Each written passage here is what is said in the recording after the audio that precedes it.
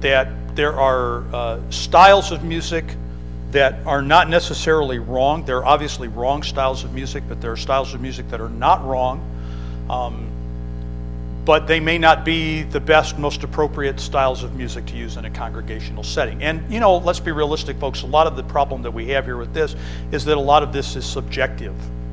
Our backgrounds, our history, the exposure that we have, the teaching that we have had, all factor into this. What I just want to do this morning is take a little bit of time and, again, very quickly and superficially trace just a couple of the major controversies, not of today, but that have and influences in church music in recent history. Okay? Here is, to me, a fascinating verse for a lot of reasons. One of which is that, to my knowledge, it is the first known commentary on what we might call the corporate activity of the congregation. Acts chapter 2 is when we see the church come together. The day of Pentecost has come. We have believers meeting in Solomon's porch, which is a large courtyard area of the temple complex, which you have, on a much larger scale, what you basically have is the equivalent of, if the Muslims came and set up a small mosque in our foyer, you kind of get a little bit of the idea of what it's like having a church in Solomon's porch in the temple complex. But here's a commentary on what the church was doing. What was the church doing? Okay, they continued steadfastly in the apostles' doctrine and fellowship and in breaking of bread and in prayers. Where's the music? Where's the singing? I'm not saying they didn't sing, because I think the Bible certainly lends itself to understand that they did sing. But I think one of the first questions that I'm going to raise is this: is music as big a deal to God in the realm of corporate worship, which is what we're doing this morning, in case you did not know, as we make it out to be? Which doesn't become an open door for us to do any kind of musical style, but I think really does just simply beg the question of how critical is it really to have, we would say, if we didn't have music, we're not doing it right. Okay? Another verse. Okay? Here's one of the reasons that I would argue that we do understand that congregations did use music. So I'm not, please folks, don't misunderstand this. I'm not trying to take us out of the realm of singing. Okay? I'm not trying to prepare the way to eliminate the music program. I'm just raising a question. Within the core things that we discover the church doing on the day of Pentecost, and in its subsequent activity, the emphasis is on fellowship, it's on the breaking of bread, the Lord's table, it is upon prayer, and it is upon doctrine. I think implied in that is that anything that we're going to want to do musically must complement those things, and can never in any way be contradicting any of those things or outside of the realm of those things. Ephesians 5:19, speaking to yourselves in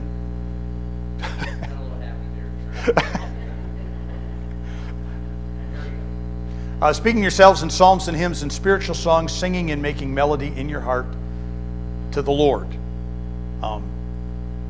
Okay, and we're going to spend some time looking at this verse in much greater detail.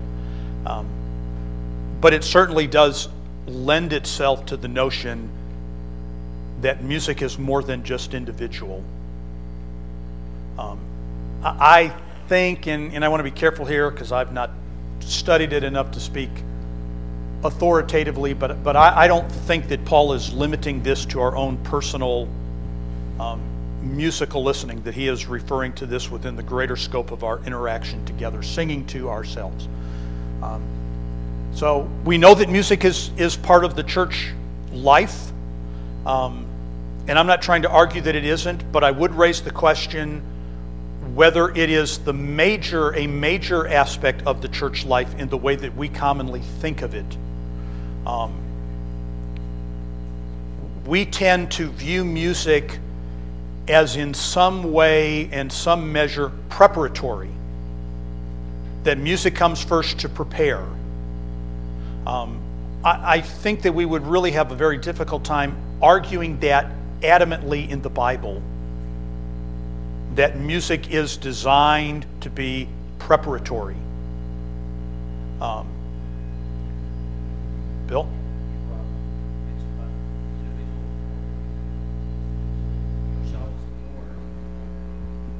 Yes, saying yourselves, plural. Well, I mean, you could argue that he's talking to just a group of people, plural, about their own personal, but I don't think so. That's what I'm getting at. I don't think he is.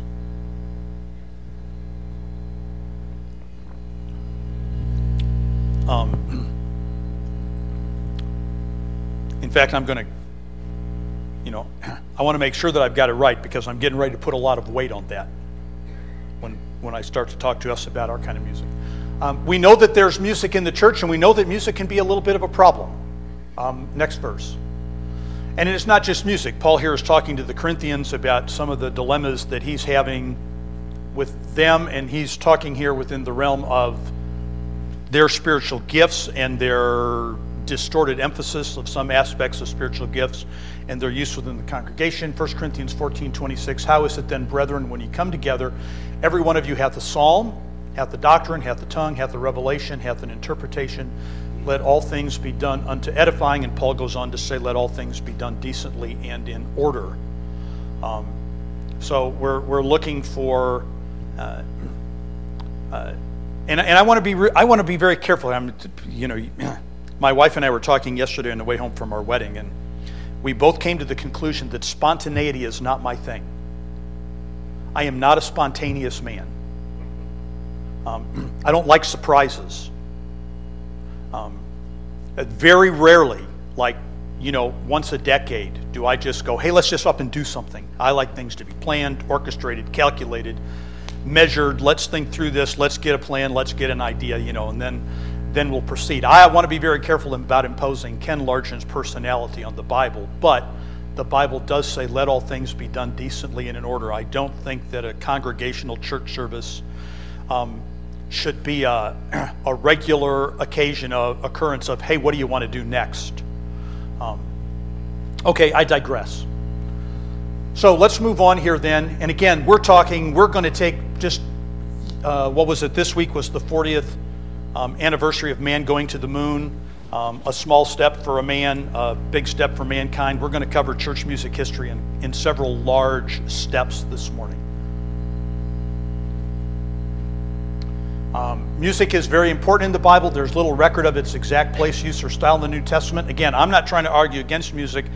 I'm just trying to make the point that if we really want to be true to the Scriptures, we have to be very careful about saying this is the way Bible music had to be. By the way, one of the reasons that we know music was important in the church practice was from archaeological excavations, where we have not only found fragments of the Bible, but we have found fragments of music. We know that the early church sang. Next slide. We know that music was an important part of the Old Testament worship. David certainly went through. He divided the priests into 24 divisions, or what our Bible calls courses. They rotated through. They sang on a rotating basis in what was an all-male choir. It does not... and again, I just mentioned, we know from archaeology that the early church used music. We can go back into the 2nd, 3rd, 4th, 5th centuries, and we have musical fragments, poetry. Much of the Bible, folks, is musical. I mean, it's not necessarily set to music, but we have an entire section of our Old Testament called poetry. And even in passages in books that are not poetry, we find music. In Exodus, we have a lengthy song, Moses' Song of Deliverance.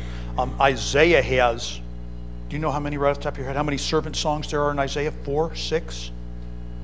I think 6. Isaiah has 6 what are called servant songs, where the measure and the meter or rhythm are definitely musical rather than just prose. So I'm not, again, I want to be very careful here.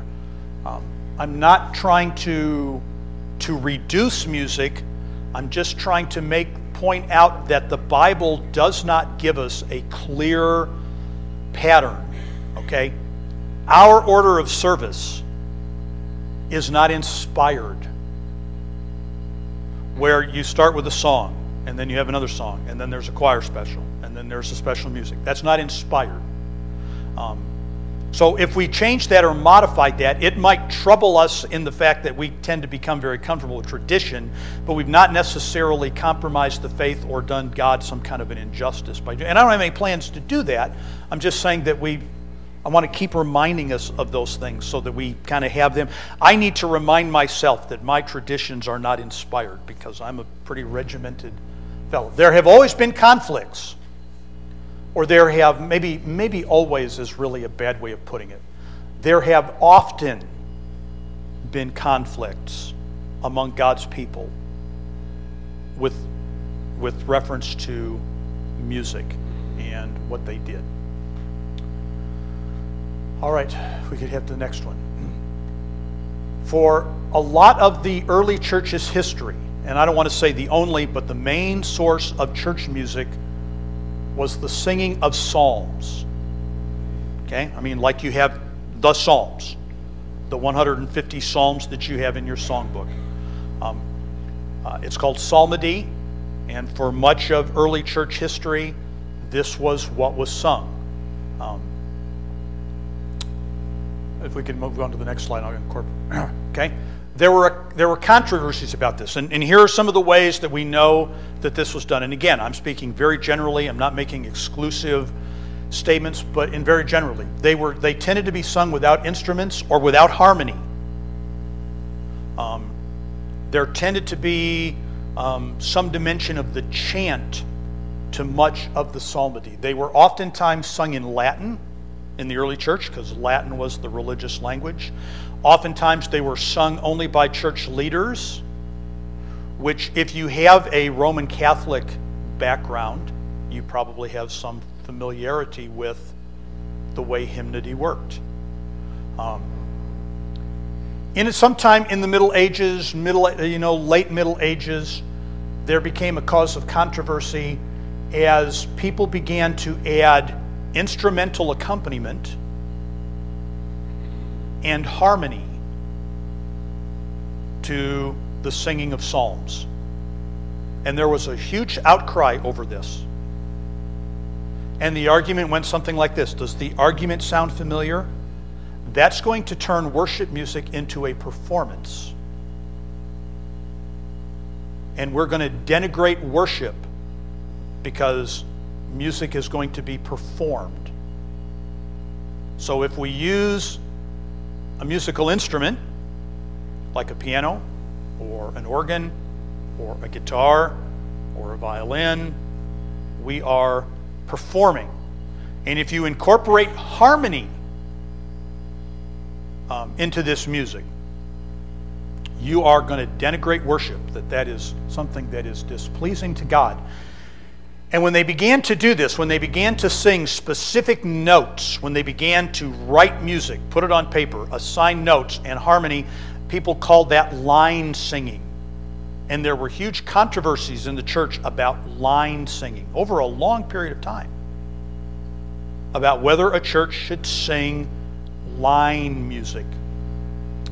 Now what I did, and I put the reference up here. If you're interested, you can go to a website called covenanter.org. It's going to be in its doctrine. It's going to be very Reformed, very Presbyterian type in its doctrine. And I fast forwarded quite a bit here because this is a quotation taken from the 1840s. But I did that because I want you to understand that there are still segments, even to this day, even in 2009, there are places and segments in churches that are arguing that the only acceptable music is psalmody, and that we shouldn't use instruments. Harmony is very suspect. It is very suspicious. It borders on being worldly, and we should not do this. This was a minister, a Presbyterian minister by the name of Donald McLaren, and this is what he wrote. He wrote this lengthy article. You can read it in its entirety. We propose to show that the Psalms contained in the Holy Scriptures are the only songs of praise which the church is warranted by the express appointment of God to sing in His worship. So here's his point.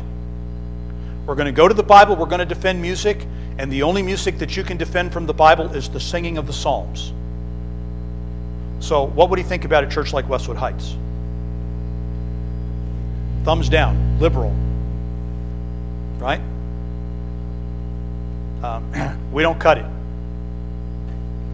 The reason that those numbers are out of sequence is that he has about 10 specific points that he argues. I didn't try and reproduce all 10. I gave you the website. You can look at it if you want to rummage around there. But here are some of the ones that I thought were the most, a lot of the points that he made were technicalities about the Psalms themselves. Okay? Here's his argument. Now, how do you argue against this, folks? It is God's songbook.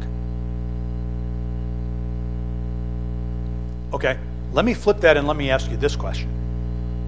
I'd probably have a hard time selling you that the only songbook we should use is the Psalms, right?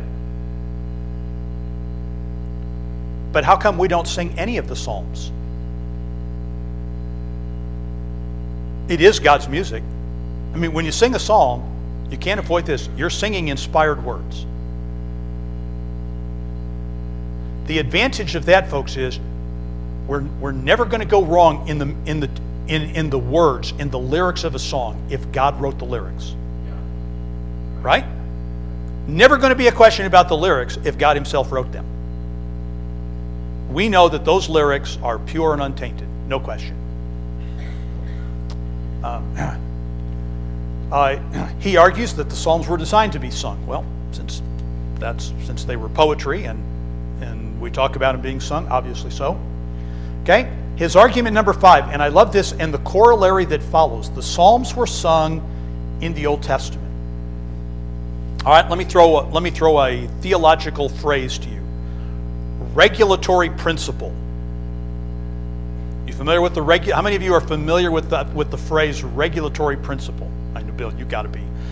Kurt Spalding, I know, has got to be. Bible college guys, unless you went to my Bible college, have got to be.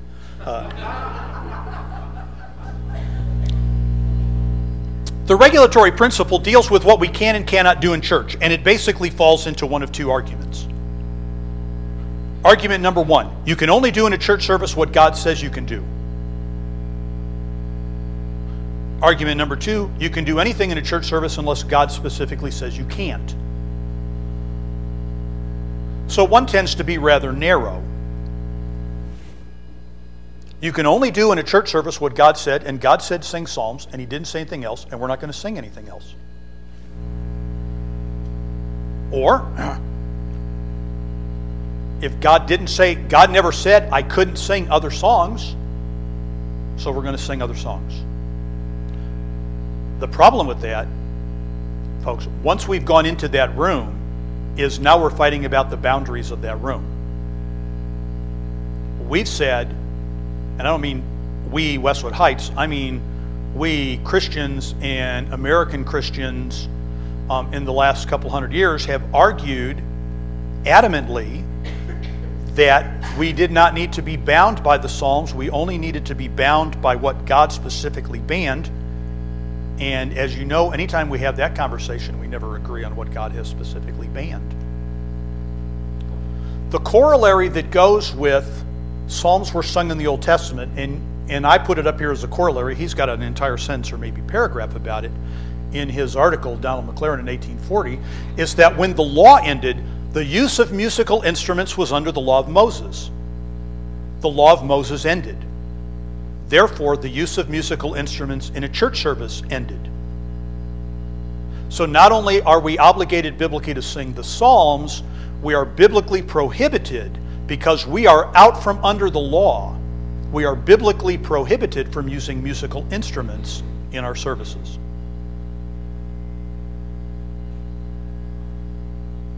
What? Bill says, wow. Do you understand the argument?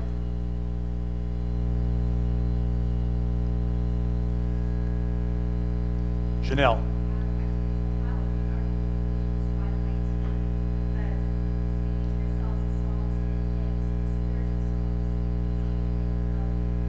She wants to know what he does with Ephesians 5:19. I don't know. My guess is going to be that he is going to address that as your own individual music, not music in the church. And again, we have to remember now, we're talking here, this is an argument. I don't agree with his argument, but his argument is being made in the context of what can we do when we come together as a congregation. What? Well, Bill says there isn't anything wrong with a cappella. And is there anything wrong with a cappella music? No. There isn't anything inherently or intrinsically wrong with a cappella music. Okay, so that was one of the controversies, and that lingered for many, many years. From sometime in the Middle Ages, even to some extent, even to this day. There are churches that just will not use musical instruments. Charles Spurgeon, who was a Baptist, and a pretty good one, by the way, they did not use musical instruments in his congregation. All of the singing was a cappella. 1517, of course, Martin Luther nailed his 95 Theses to the wall. The Reformation began, and whether we like it or not, we have some measure of obligation to at least respect the contribution of the Lutherans, because they opened the door for a lot of what we're comfortable with in music today. Martin Luther, among other reformers, and this was a big thing in the Reformation, folks, because prior to the Reformation, religion was done in Latin.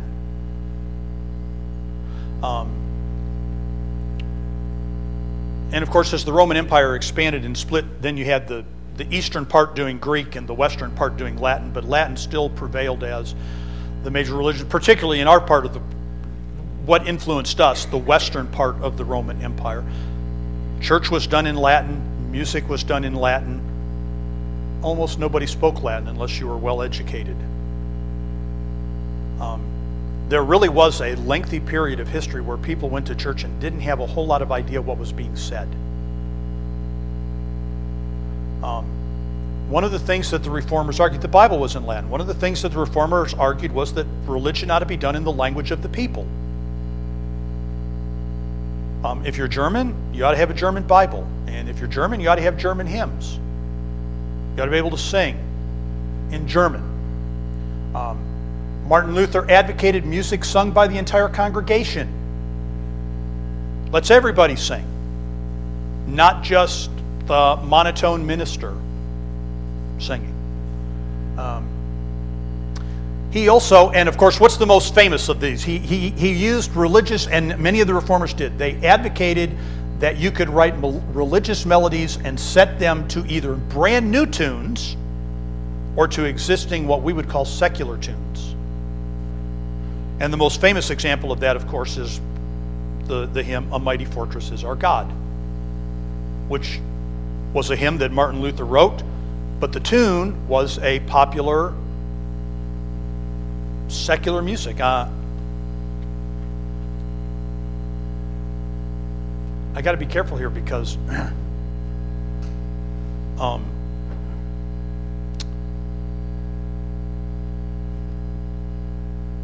imagine if we wrote a hymn to the tune of the national anthem, or somebody help me out here because my brain is Happy Birthday. That's a good one. What if somebody wrote a hymn set to the tune of Happy Birthday? How would we react to that? Got a new song that we're going to start learning, folks. It's new words, but you're familiar with the tune, Happy Birthday.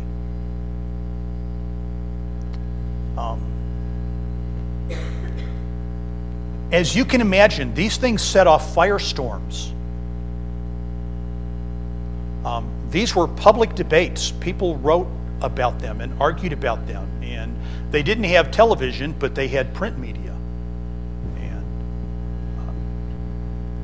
Okay, now we're going to fast forward again. And we're going to come to the English colonies. And we have to remember that, particularly at this point in time, that the colonies are still English and they think very much English. They're not governed as Americans. I mean, they're the American colonies, and that's a whole other story. But we have a man by the name of Isaac Watts. Isaac Watts is called the father of English hymnody. Psalmody, the singing of the psalms. Hymnody, the singing of hymns.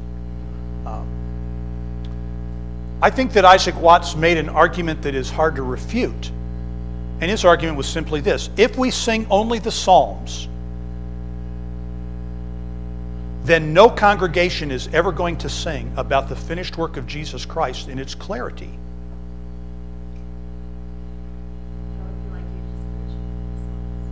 Yeah, Diane said that would be like me preaching exclusively from the Psalms. Great point.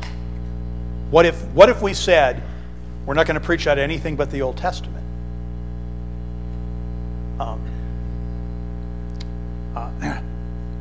Isaac Watts was an amazing poet. Isaac Watts thought in poetry.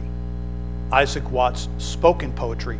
He spoke in poetry so much and so often that his parents whipped him for it. Can you imagine that? How you doing? Having a problem with one of my kids. What's wrong? I can't get him to stop saying poems.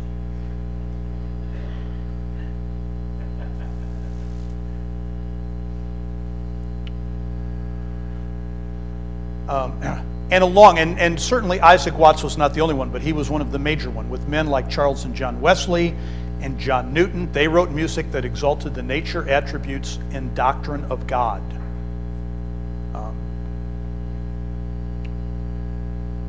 And there is, and I'm going to probably try and take some time to do this, folks, but it is worth noting some of the very fundamental differences in our very own songbook between 17th century music and 18th and 19th century music, particularly 19th century music. There is a major shift in style and emphasis that comes. Then came the Americans. And this is, I'm going to throw this up here, this is really, I think, a book that everybody ought to read, especially every American Christian like us. It's called The Democratization of American Christianity. It's written by a guy by the name of Nathan Hatch. In it, he talks about music, but he talks about much more than music. If you read Nathan Hatch's book, you will learn where people like us learn to think. What shaped American religion, apart from just the Bible itself. And he quotes most of this information I got from him.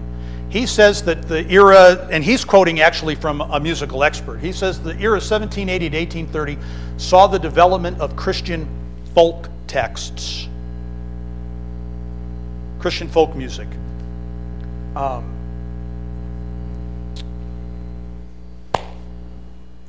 Church in the Wildwood. Christian folk music.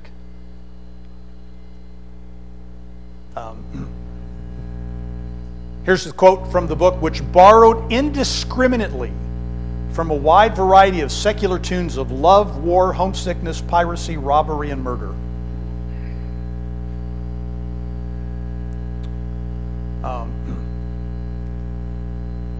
This era, folks, the 19th century produced a huge quantity of the music that we love and treasure. At the risk of being offensive, which is really not my intention, when I have talked to folks about wanting to spend some time in Sunday school talking about music, people tend to be apprehensive to wonder how contemporary I'm trying to drive us. And the answer is not at all. Quite honestly, in a church like Westwood Heights, I'm not as concerned about our inclination to contemporary music as I'm concerned about our fascination with theological drivel that we love. Songs that are not about anything, but that are treasured to us because we love the tune. That may not be bad music if you put it on a CD in your car and listen to it bopping down the road, but are not necessarily appropriate for congregational worship, like Church in the Wildwood. It's not about anything. That's why we don't sing it. Rick.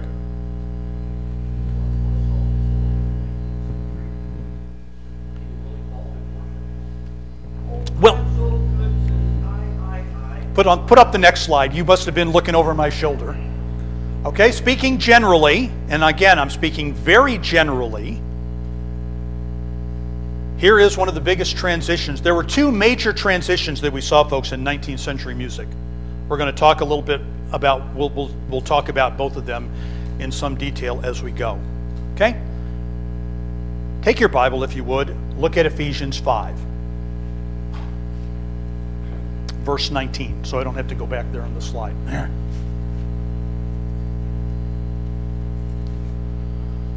Speaking to yourselves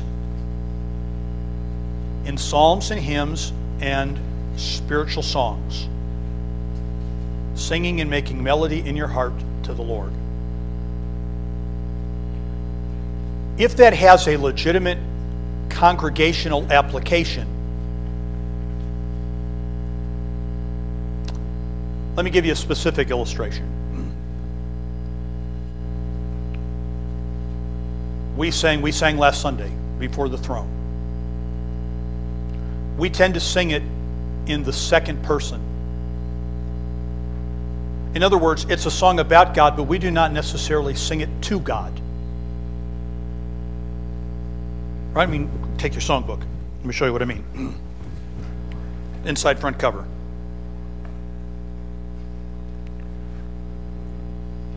Okay, before the throne of God above, I have a strong and perfect plea, a great high priest whose name is love, whoever lives and pleads for me, my name is graven on his hands. We don't sing, my name is graven on your hands. Would it be wrong to sing that? No.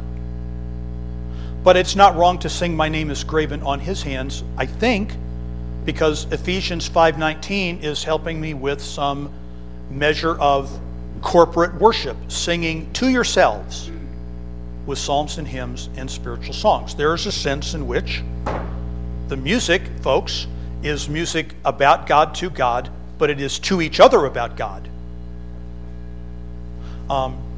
Much, not all, much of earlier Christian music was heavily emphasized on God, He, or the congregation, we.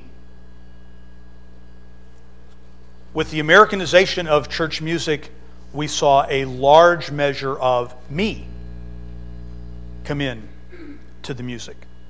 What we also saw, because in the 19th century, we saw a radical shift in the way we viewed church. We had this conversation about a year ago. Is church primarily an exercise of worship by the saved, or is church primarily a place to preach the gospel to the lost? And up until the 19th century in America, the answer to that was church is a place for the worship of the saved. Then we shifted it. And we made major effort out of turning church into a place to evangelize the lost. And our music followed suit.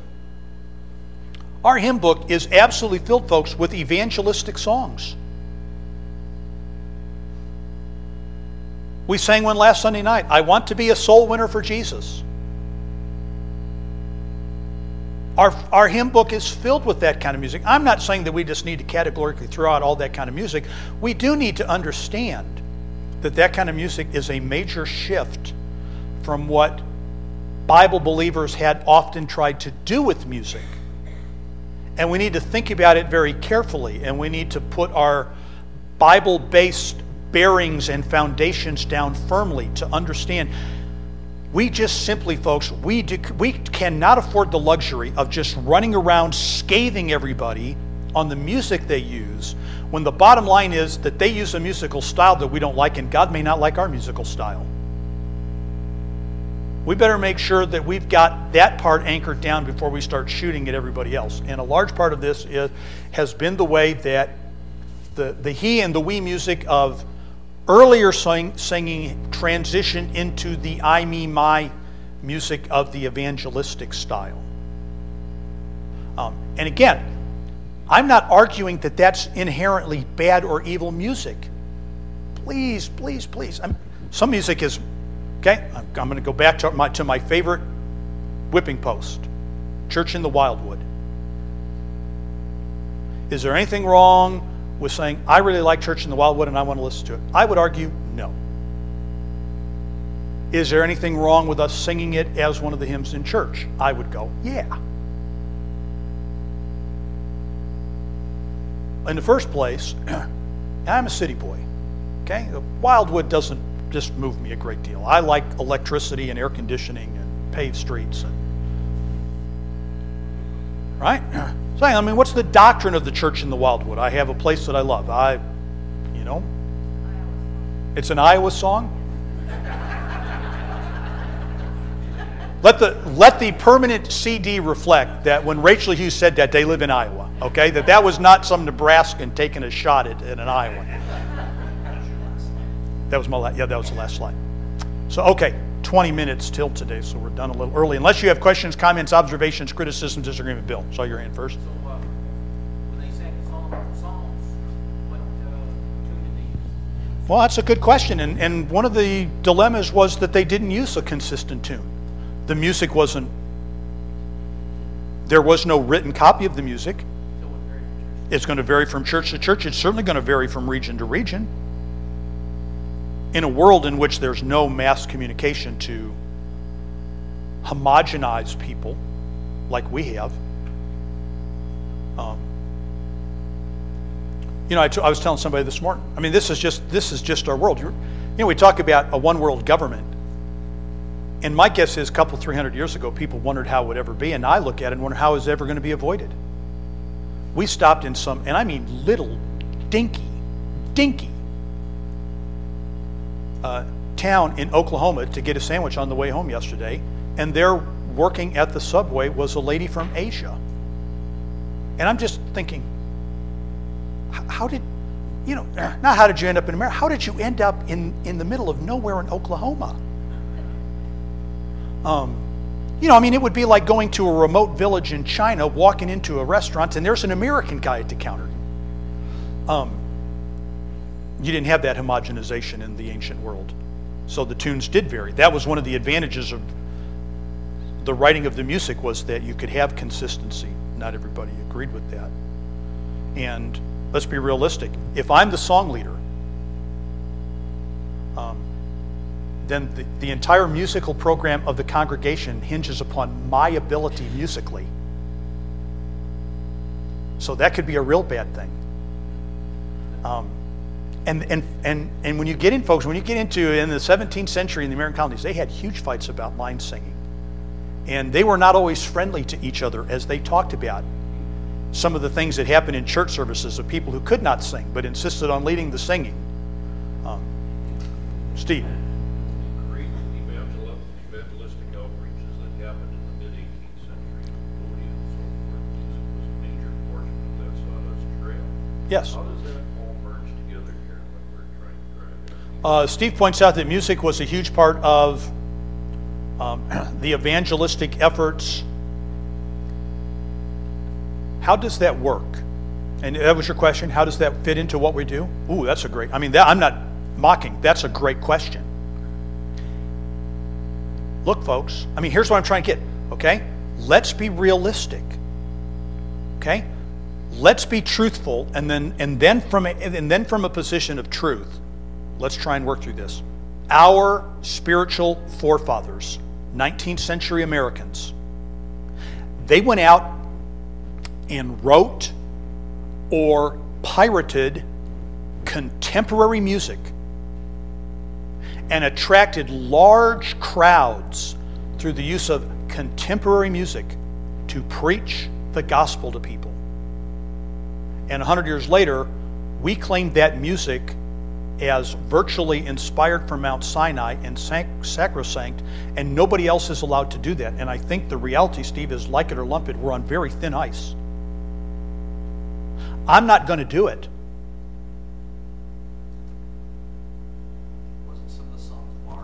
Some of those songs were bar songs.